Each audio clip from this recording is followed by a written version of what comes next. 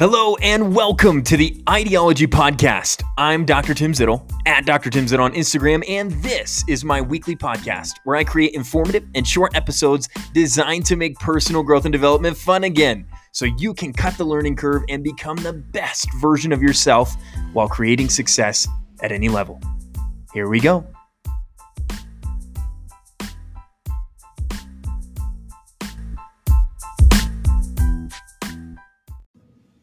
I'm really pumped to talk about this topic today. I get asked all the time, more often than not. It's probably one of the most common questions I've ever gotten when it comes to the way I've done business and, about my businesses and things of that nature is building a brand.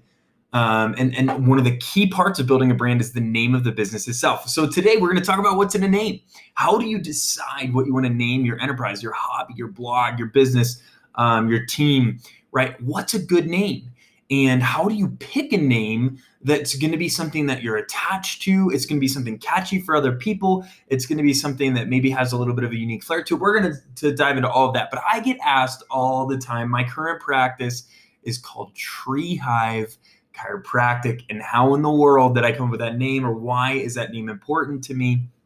I will tell you, I don't think there's anything new under the sun. Obviously, the words tree and hive are not, I did not invent those words. They're not in a different language. In fact, I wasn't even the first one to put tree and hive together. That was a pun that I saw on another business, and I loved the idea, but I was like, oh, there's another business named that. I could never name my business this. And then that business went out of business, and I did a ton of Google searches and found out there was none else like that. So I took it and I was like, you know what? I'm going to make this thing my own for my own reasons. There's no one else, to my knowledge. There's no other Tree Hive chiropractic in the world. And that allows me to have my own unique flair. It allows me to have my own kind of corner of the market where to this point, and I'm sure somebody will copy it at some point in time, and good on them. But as of right now, it's our thing. So with that, in the 7 years that I was building Tree Hive before I actually opened it up, I went through a ton of names. I've got an entire list right here in front of me from my notes that I built. And I mean, there's no less than 20 different names here. And some of these names are in Latin, and some of these names are verbs. Some of these names are nouns. Some of these names are action words. Some of these names are passive words. Some of these names are roots of words. And so it really, I just want to open your mind. I want to empower you to think about the name of your enterprise, the name of what you're passionate about, and to give you permission to make it fully your own. Because you can go the way of finding something that's already mainstream, right? And when I was opening up a chiropractic practice, for example, a lot of the mainstream were things like Discover Chiropractic or Compass Chiropractic, or there was a lot of The Joint was a big one out there. And there was Wellness Center this and First Spine that, and all these different things that were very generic and they were already mainstream. And for me, there's advantages to that. There's advantages that if you have a name like that, it's going to be easy to remember because it's mainstream. People know about it. But for me, I knew that the way that I show up in life is a little bit more unique. It's got a little bit more of a flair to it, and I wanted my practice to reflect that. And so I went through all these different words. A couple examples of things that I looked at were things like limitless. I looked at ethos. I looked at haven. I looked at forge. I mean, there was a whole bunch of different things, and I could have spun any one of them into a successful brand. But I never really felt an attachment to those, whereas many years ago, I was listening to a podcast by Tony Robbins. He was talking about the fundamental human needs for surviving and thriving in life. And two of the biggest ones, he said probably the two core ones, were number one, the need to grow, the need to be constantly improving or moving forward, making some type of progress in any or all areas of your life. If you're not growing, you're dying. And the second one was the need to be a part of something bigger than ourselves. You have to have some type of community, whether that's friendships, a relationship, solid family dynamics, a church or an organization, maybe a team that you're a part of or that you played on. Whatever that looks like, you have to be a part of something that makes you feel like you're contributing to something outside of yourself, or you'll feel like you're not thriving and you're not fulfilled. Okay. And so when I thought about both of those, and I thought about the words tree hive, I realized that we could basically take those two words and we could put them together as a pun of sorts. And we could create the word tree hive, or take that name, tree hive, and the tree could symbolize life and strength and growth and consistency. And then the hive could symbolize community and cooperation, being a part of something bigger than ourselves. And boom, and it was born and it fit. And since then, as I learned more and more about bees, and I learned more and more about growth and growing things and hives and all that jazz, what I learned is I learned some really, really cool facts about a lot of these things that just continue to cement my obsession in a healthy way with our brand, with our name. Things like bees, 90% of wild plants and 75% of leading global crops depend on animal pollination. And one out of every three mouthfuls of the food that you eat depends on pollination. Bees are the main pollinator, which is really cool because that's what I want us to be seen as in our community. I want us and the effects of our adjustment to go so much further than what I can see, feel, or experience. I want it to be something to where it's like we're creating a ripple effect for positive people, so many other places. Another thing about bees is that they live in a ton of different locations, right? They'll live in marshes, they'll live in sand dunes, they'll live like under the roof of your house, right? Cliffs, wetlands, all these grasslands, even inhospitable places like mines or quarries, right? And I love that because I want the people that we're able to serve to be diverse. I want to be able to reach people from all different walks of life and all different backgrounds, right? So there was all of these things that we really connected to, and then we were able to take that and we were able to make these really successful campaigns from that. Things like, be happy, be healthy, be beautiful, be kind, and all of these things have just built this beautiful community of people that are coming together, and we're all together becoming every day something that's so much bigger than ourselves, but we're doing it through challenging each other to grow, always making forward progress. And there's something so incredible about that to me. So what I want to do is I actually want to give you a couple quick hitters on some things that you can do to help you figure out what you want your business to look like, how you want things to sound. And when it comes to naming your business, what are some quick tips that you can use to help you find the perfect name for your business that you can build a true brand around?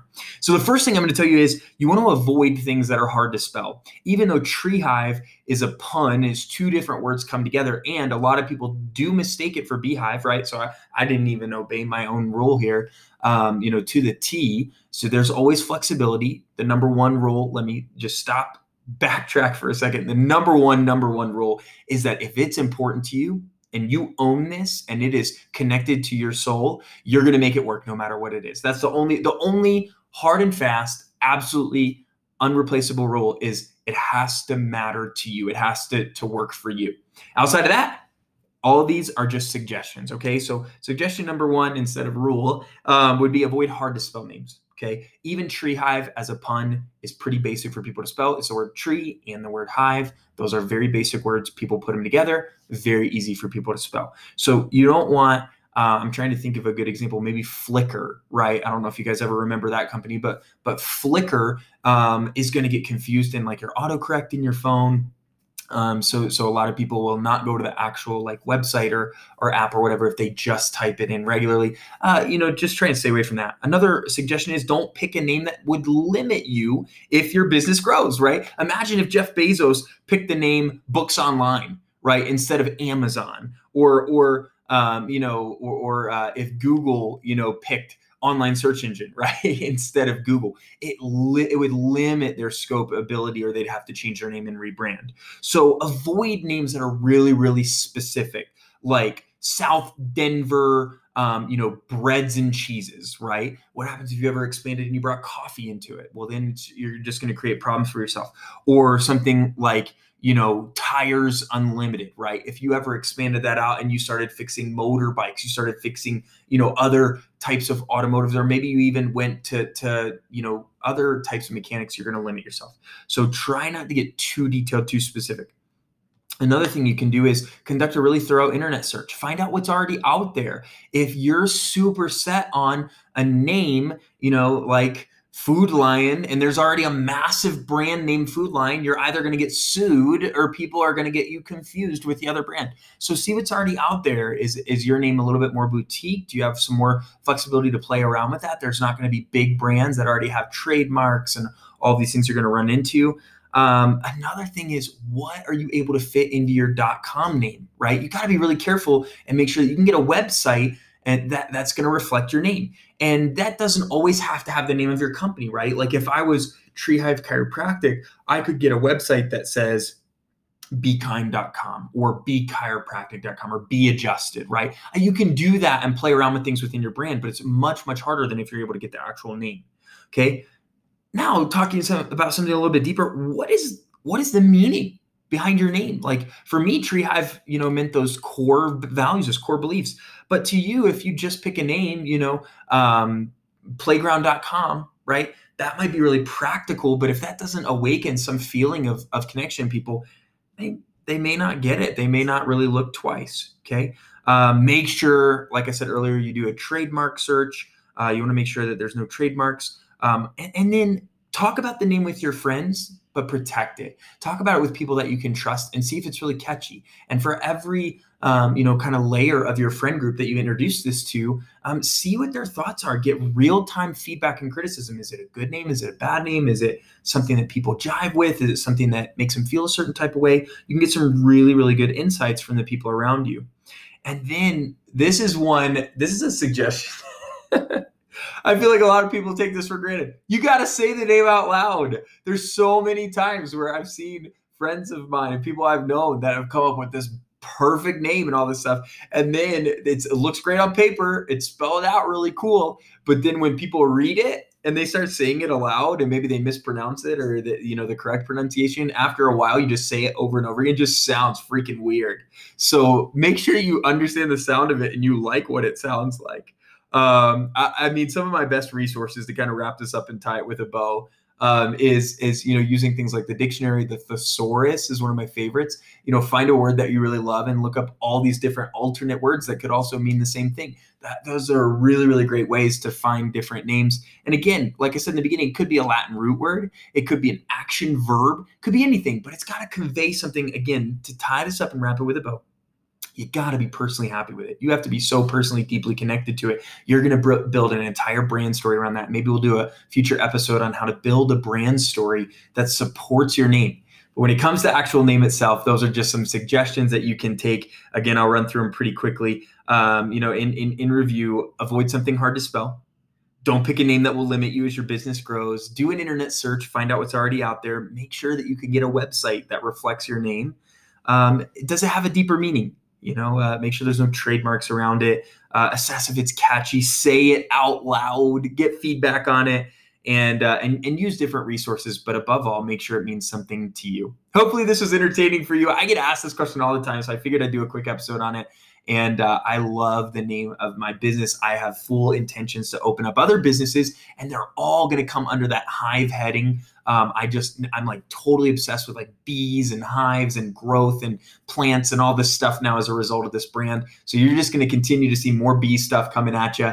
And I hope that you're able to find something that means as much to you as I've been able to find Treehive and just the general tree and hive mentality that means so much to me. We'll see you next time.